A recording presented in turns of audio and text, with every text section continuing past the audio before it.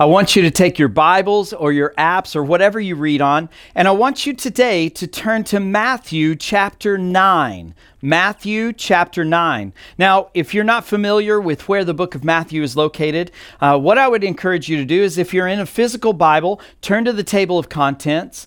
There you'll find that the Bible is broken up into two sections, the Old and the New Testament. Matthew, the book we're in today, is the first book of the New Testament. So find the New Testament, find the book of Matthew, turn to that page, and then flip through till you get to chapter 9. Now, if you're in an app, Matthew is about 2/3 or 3/4 of the way down the list of the books of the Bible. So just scroll through that until you hit the book of Matthew, click on it, and go to chapter 9. Now, as you're finding Matthew chapter 9, have you ever been in a place or a situation where you felt like you didn't quite fit? Or maybe you didn't belong, or something wasn't right with you in the midst of the people that you're around. For example, when I lived in Lake Havasu City is a very casual culture. Very few people wear suits or ties or even button-up shirts unless they're a Hawaiian shirt.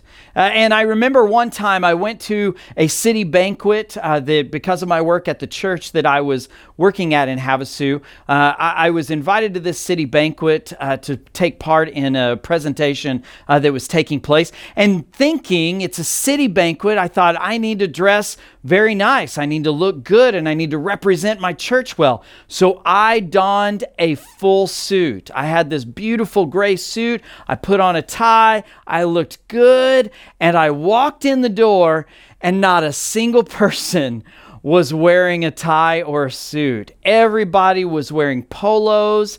There were a few guys that had button-up shirts, but most of them had their sleeves rolled up. I stuck out like a sore thumb. I mean, the moment I walked in, I stepped into the door, and not 2 steps in, I thought, oh no, I don't fit in here. This is not what I should have worn. I considered for a moment going back and at least taking my tie off or my coat off or something like that. And long story short, it was a great banquet and I hopefully represented my church well in the midst of it. But I just felt uncomfortable the entire time I was there because I didn't match. I didn't fit in with the dress code of the people around me. Have you ever felt like you didn't quite fit in? Or maybe have you looked at someone in a situation and looked and thought, they don't fit in? Well, today, in today's passage, we're going to be looking at a situation like that Jesus encountered in his ministry. So, Matthew chapter 9, we're going to begin in verse 9. So Matthew 9:9. And it says this: As Jesus passed on from there, he saw a man called Matthew sitting at the tax booth. And he said to him, "Follow me." And he arose and he followed him. And as Jesus reclined at table in the house, behold, many tax collectors and sinners came and were reclining with Jesus and his disciples. And when the Pharisees saw this, they said to his disciples, "Why does your teacher eat with tax collectors and with sinners?" But when Jesus heard it, he said, "Those who are well have no need of a physician, but those who are sick. Go and learn what this means. I desire mercy, not sacrifice, for I came not to call the righteous, but sinners." Interesting passage today. So let me give you a little background. Jesus has been traveling a little bit. He's gone across the lake. He's come back to his own area of the nation. And he comes into a city, and sitting at a booth in the city is this man named Matthew. Matthew was a tax collector. Now, I'm sure if you've been around church for very long, if you grew up in church, you've kind of got a familiar idea about tax collectors in Jesus's day and time. But if you're not familiar with what this job entailed, let me give you a glimpse for just a moment. Tax collectors are referred to often in the New Testament as being lowly, as being nasty, as not being good people. And here's why. Israel was a nation, but at Jesus' day and time, the Roman government had come in and occupied Israel, and Israel was controlled by the Romans. And the Romans hired people in each town to be their tax collector. And so these tax collectors were taking money from the Israelite people and giving it to the Roman government, which the Israelites despised. They hated the Romans. And so to them, a tax collector was a traitor. He was a person who had turned his back on his nation and his fellow Israelite people, and he was serving an evil foreign government. Not only that, a lot of tax collectors would collect more than what the Roman government had asked them to collect, and they would pocket that extra money and become very wealthy by doing that. And so people despised tax collectors. They hated them. And so Matthew, Jesus walks in this city, he sees Matthew sitting at his tax collecting booth, and he looks at Matthew and says simply, "Follow me." Now Matthew, in that moment, is sitting at his work desk, and he abandons all of that and says, "Okay, I will follow you." And so he turns his back on his entire career, his lifestyle, his income, everything, and he follows Jesus. And then fast forward, we find in the next paragraph that now Jesus is sitting at a table. And what has happened is Matthew has put on a feast for Jesus. And he's invited all of these other tax collectors and people that were considered sinners, the rejects of society. And Jesus is sitting with these tax collectors and these sinners that Matthew has invited to his house. And he's talking with them and he's teaching them. But also there are the Pharisees. Now, if you're not familiar with who the Pharisees are, the Pharisees were this group of people that were like the religious leaders. They were the holiest of the holy. They were the righteous ones. They were the ones that did everything right, and everybody wanted to be like the Pharisees.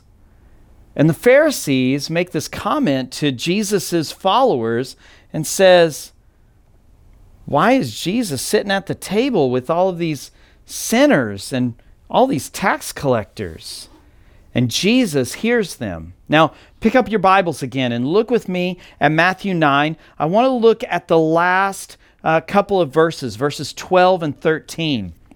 So look with me there, chapter 9, verse 12, and it says, "But when Jesus heard it, he said, 'Those who are well have no need of a physician, but those who are sick. Go and learn what this means. I desire mercy, not sacrifice. For I came not to call the righteous, but sinners.'" So Jesus makes a very strong statement here in the midst of the grumbling that's going on with the Pharisees. But I want to focus on a couple of things first. First, he says, those who are well have no need of a physician, but those who are sick. Jesus is basically telling them, I didn't come for you guys. I came for those who need a Savior, those who don't know God, who are disconnected from Him. Those are who I came to call. And then he makes this statement, verse 13, go and learn what this means. This is a very strong statement that Jesus is making. He's not saying, go and learn. He is basically saying, go and learn this statement. He's making a very strong, very commanding statement here. So I think that we should pay attention to the words he says here. He says, go and learn what this means. And here's the quote, I desire mercy, not sacrifice. Now, where does that quote come from? Where does the quote, I desire mercy, not sacrifice, where does that statement come from? Well, it comes from the Old Testament part of the Bible. The Old Testament is the portion of the Bible that was written before Jesus. And so Jesus is quoting from this Old Testament book. It's specifically in the Old Testament, the book of Hosea, chapter 6, verse 6. Now, you can turn there. I'm going to give you some background on Hosea because I think this is important. Hosea was a prophet back in the day, and God literally used Hosea's life as an illustration of his redemption for those who had turned away from him. And so here's what God does. God goes to Hosea and says, Hosea, I want you to go out and listen to this. This is word for word from Hosea chapter 1. He says, I want you to go and take a wife of whoredom and have children of whoredom. Now, the Hebrew word there, whoredom, the Old Testament that this book comes from, the Old Testament was written in the Hebrew language. The Hebrew word there literally means anybody who is unfaithful to their spouse. And so Hosea is commanded to go and marry a woman who will literally, guaranteed, cheat on him and have children with her. Someone who God guarantees will not be faithful. And so Hosea obeys. He goes and marries a woman who is not unfaithful to him, just as we are unfaithful to our Savior. They have 3 children in the first couple of chapters. And because Hosea's wife is unfaithful to him, she is sent into slavery. It was one of the ways that the Israelite nation would punish unrighteousness back in that day and time. So she gets put into slavery. And then God comes to Hosea and says, I want you to go and bring back your unfaithful wife. But that meant that Hosea, she's a slave now, so Hosea couldn't just go down to the slave place, the slave yards or whatever it was, and go say, hey, I want my wife back, give her. No, she's property at this point. And Hosea is told to go and bring her back to himself, which means he has to go and pay to have her released from her slavery, have her released back to him, not as a slave, but as a wife. And so he goes and he pays a hefty price to have her brought back to him. Hosea redeems her, just as God redeems us in our unfaithfulness. When we're unworthy, when we have broken every command that he's given us, when we have drawn away from him, when we've turned our back on God, he is always there ready to redeem us, to rescue us from our dumbness, from the ways in which we, in our ignorance and in our sin and in our selfishness, turn away from him. He's always there to redeem and rescue. And so Hosea goes and redeems, he rescues his wife. And then throughout the book, God explains how his followers have been unfaithful and how he will redeem them from their unfaithfulness. Despite them being unfaithful, despite them turning away and not being faithful to God, he will still take them back. We're the exact same way. We are always in need of God bringing us back to him. If we're saved, we're still imperfect people. We still commit sin. We still do things that separate us from God. And God is always there redeeming us and bringing us back to him. Which brings us to chapter 6 in Hosea. In chapter 6, verse 6, God tells Hosea this. He says, "For I desire steadfast love and not sacrifice, the knowledge of God rather than burnt offerings." God is telling us, the Israelite people in this book of Hosea, back in the Old Testament, they gave sacrifices. They did burnt offerings and all these different things.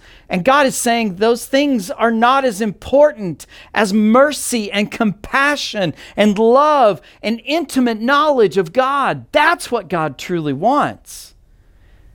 We can do all of the religious things that we want. We can attend church when we reopen. We can watch sermons online. We can study this book backwards and forwards and inside and out.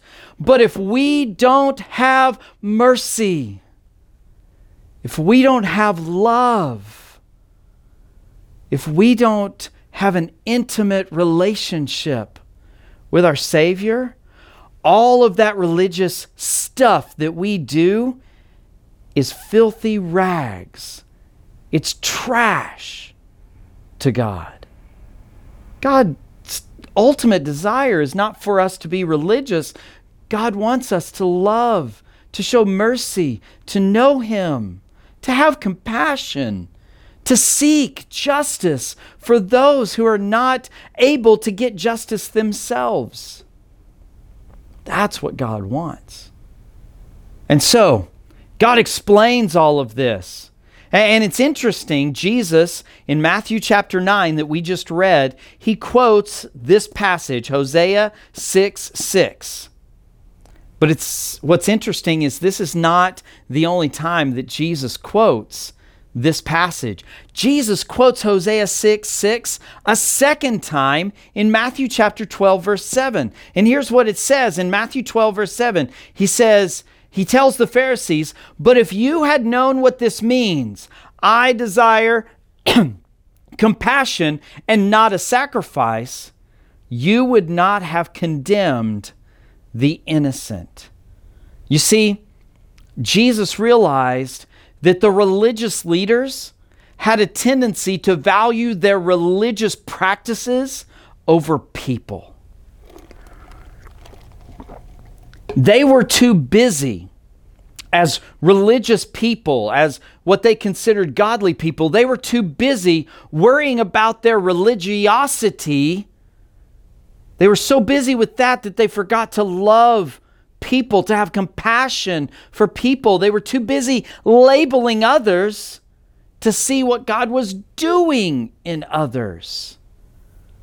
And Jesus warns us twice in the book of Matthew by quoting Hosea 6:6 that people are more important than religious practices. Now, this is the point where I want to give you my big idea. And if you've never watched any of my sermons, usually I give a big idea. That big idea is a simple statement, a memorable statement that kind of encompasses or summarizes the main point of that message. And here's today's big idea. It's simply this: are you us versus them, or are you us with them? Let me say that again. Are you us versus them, or are you us with them? You see, we have a tendency as followers of Christ to get caught up in our religious practices. And when we do that, we forget compassion and mercy and love. And so, you see, in this instant, in Jesus' life, in Matthew chapter 9, we see a perfect example of the attitude that Jesus wants us to have when we approach and we interact and we engage the world around us, the people around us. Remember, think back, Matthew prepared this big feast. And he invited, there were tax collectors and there were sinners there. Now, why were tax collectors and sinners there? Because Matthew invited them. Those were the people that Matthew made a point to say, come experience Jesus. Come hear what he has to say. Come see the life change that he can bring in your life. So who was Jesus hanging out with? Jesus was hanging out with those that the culture of that day had labeled as them. The Pharisees, the religious leaders, had labeled the tax collectors and sinners as those people, as them. You see, the Pharisees did not interact with them. They did not approach or talk with or minister to tax collectors and sinners. They stayed away from them. They showed them no mercy. They showed them no love or compassion. They did not show them the light of God or of Jesus. They avoided them. You see, we live in an us versus them world today. And there are many reasons why we do. Part of it is our sinful nature drives us to label people. You know, we throw labels around like candy. Well, that person's left or that person's right. Left wing and right wing. You're liberal or conservative. We use race and sexuality and socioeconomic status, how much income you have or don't have. We use those as labels to divide and create division.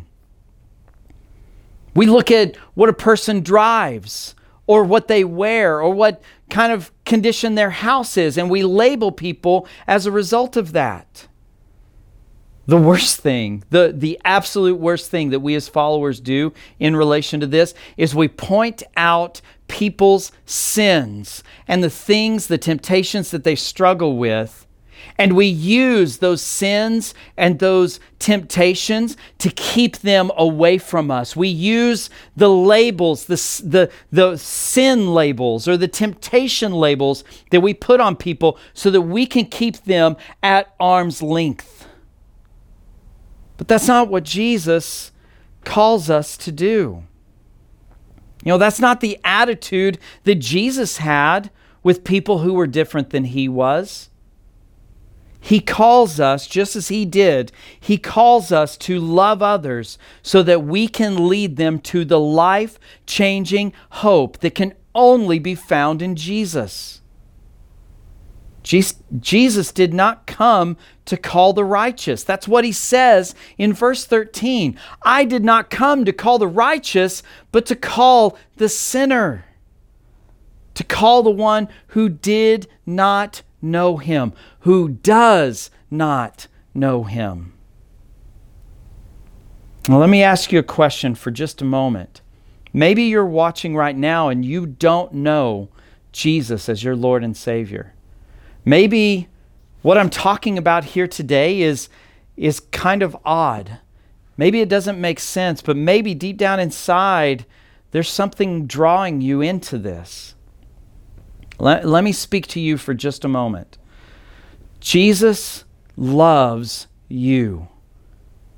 He has been in your shoes. He knows where you're at, and he loves you. There is no sin. There is no mistake.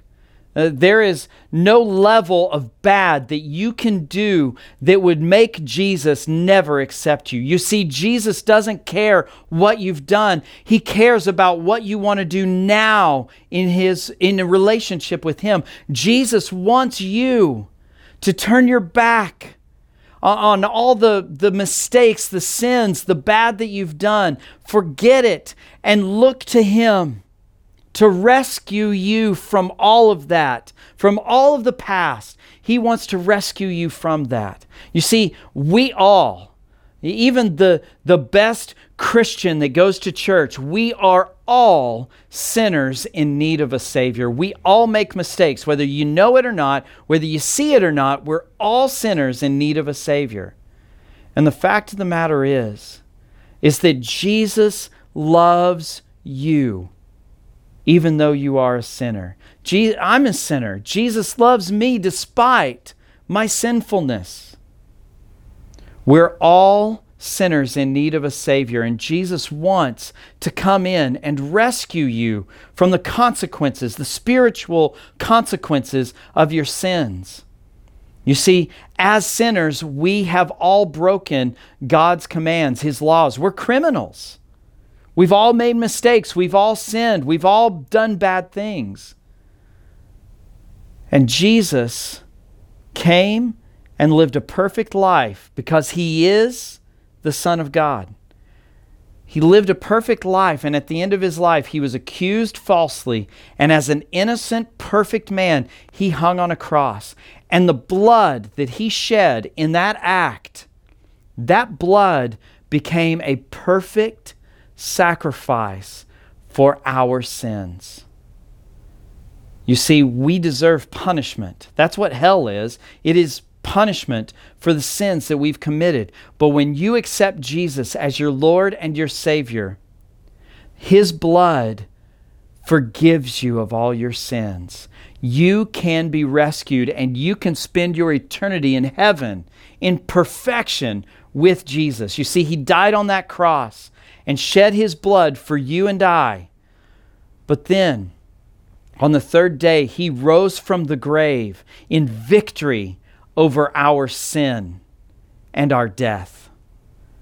And He ascended later into heaven, and He right now is reigning on a throne in heaven. And the Bible tells us that at the name of Jesus, every knee will bow and every tongue confess that Jesus is Lord. But Jesus wants to save you. He wants to rescue you.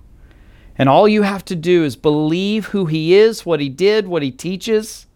Confess with your mouth, believe in your heart, and make Jesus the Lord and Savior of your life. Live for Him. And here's what I want you to do. If you've got questions or you want to make a decision, I want you to right now, don't worry about the rest of this message. I want you to send me personally, I want you to send me a direct message or an email. My email is at the bottom of the screen right now. Send me an email or a direct message, and I will talk to you right now at this moment. I want to talk to you and answer any questions. I want to lead you into the next steps in your journey with Jesus. And so stop what you're doing. Send me an email or a direct message. I would love to talk to you right now. Now, coming back, Jesus has made it clear that He did not come to call the righteous, but those who are far from Him, to call sinners. And He makes it clear that He came to come and change sinners' hearts. Now, the cool thing is this: we are all sinners. You see, He didn't come and change your heart one time when you accepted Him as your Lord and Savior. He's always changing your heart. He's always changing my heart. He came to change sinners' hearts, not to pat religious people on their backs because they check all the religious boxes and do all the religious things. That's not what He came and did. If you go and read Matthew, Mark, Luke, and John, the first 4 books of the New Testament, they're called the Gospels. If you go and read those books, the only people Jesus condemns are the religious people. Us, followers of Jesus, wake up. We need to realize that we may be the ones who are being the Pharisees. And we need to be very careful in how we analyze and look at ourselves. We can't look at ourselves with pride and say, look at me and how good I am. We need to always be looking at ourselves and going, Lord, I'm a sinner in need of your heart change. We need Him changing us all of the time. And specifically this week, it has to do with how we look at, how we label the people around us. Last week, I taught on Jesus calming the storm and how Jesus has the ability to calm your storms, but that's not what the Bible tells us His purpose is. The purpose of Jesus is not to always calm your storms and make your life easy. Jesus' purpose is to be with you in the storm, to go with you through the storm and grow you and make you better as a follower of Jesus. And in last week's message, I asked this question: what is your role in the storm? whether it be the storm you're going through right now, or whether it's someone else's storm. What's your role in the storms that are going on? You see, we are the church, and God is doing something. COVID is not an excuse to stop sharing the gospel, to stop sharing the life-changing hope of Jesus. COVID can't stop the gospel. COVID can't stop the work of God. And if we're going to be lazy or make excuses because COVID makes things difficult, then why are we claiming to be followers of Jesus? Jesus is calling us right now to stop the labeling, to look at people with compassion and love, to stop saying, oh, well, that person's a liberal or a left, or that person's a conservative or a right, or that person has this sin or that sin. But instead to look at people the way Jesus sees people, to see them as sinners in need of a Savior. You see, things like COVID have never stopped the gospel, and COVID is not going to stop it now. The question is this: will you make an intentional decision to be someone who spreads the gospel of Jesus despite the difficulties? Will you be like Matthew, who invites someone to experience Jesus?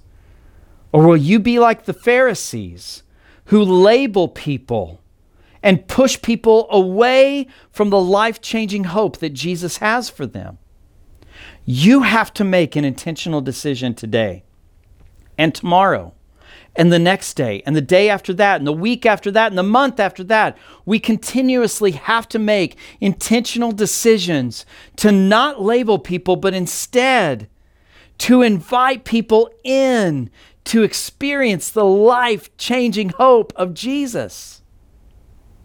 My encouragement today is to really stop and ask yourself, am I more like Matthew or am I like the Pharisees? Am I more concerned with my opinions and defending my point of view rather than loving people and inviting people in to hear and to know Jesus as their Lord and Savior? Be like Matthew. Invite people in. Be the gospel witness. Don't divide. Be a bridge between the division and the labeling and the hatred of our society. Be a bridge to the hope, the life-changing hope that Jesus offers. What will you do this week to bring someone to the knowledge of Jesus, to show them the hope and the love that Jesus has for them in their lives? Ask yourself that question as we pray. Almighty God, we thank you for who you are. And Lord, my prayer today is that as the church, that you would use us to lead every generation to the life-changing hope of Jesus. Lord, help us to do away with labeling of people or groups of people, but instead to see people the way Jesus sees them, through love and compassion and mercy and grace. Lord, help us to be a people that loves. Help us to be like Matthew instead of the Pharisees. Help us to invite people in to experience the life-changing hope that only Jesus can offer. Help us to stop labeling and creating division, and instead to be peacemakers and to bring unity and to bring people to Jesus. Lord, we thank you and we praise you for how much you love us and how much you have forgiven us. And we pray that we would follow you more closely. We thank you again, and we pray this in Jesus' name.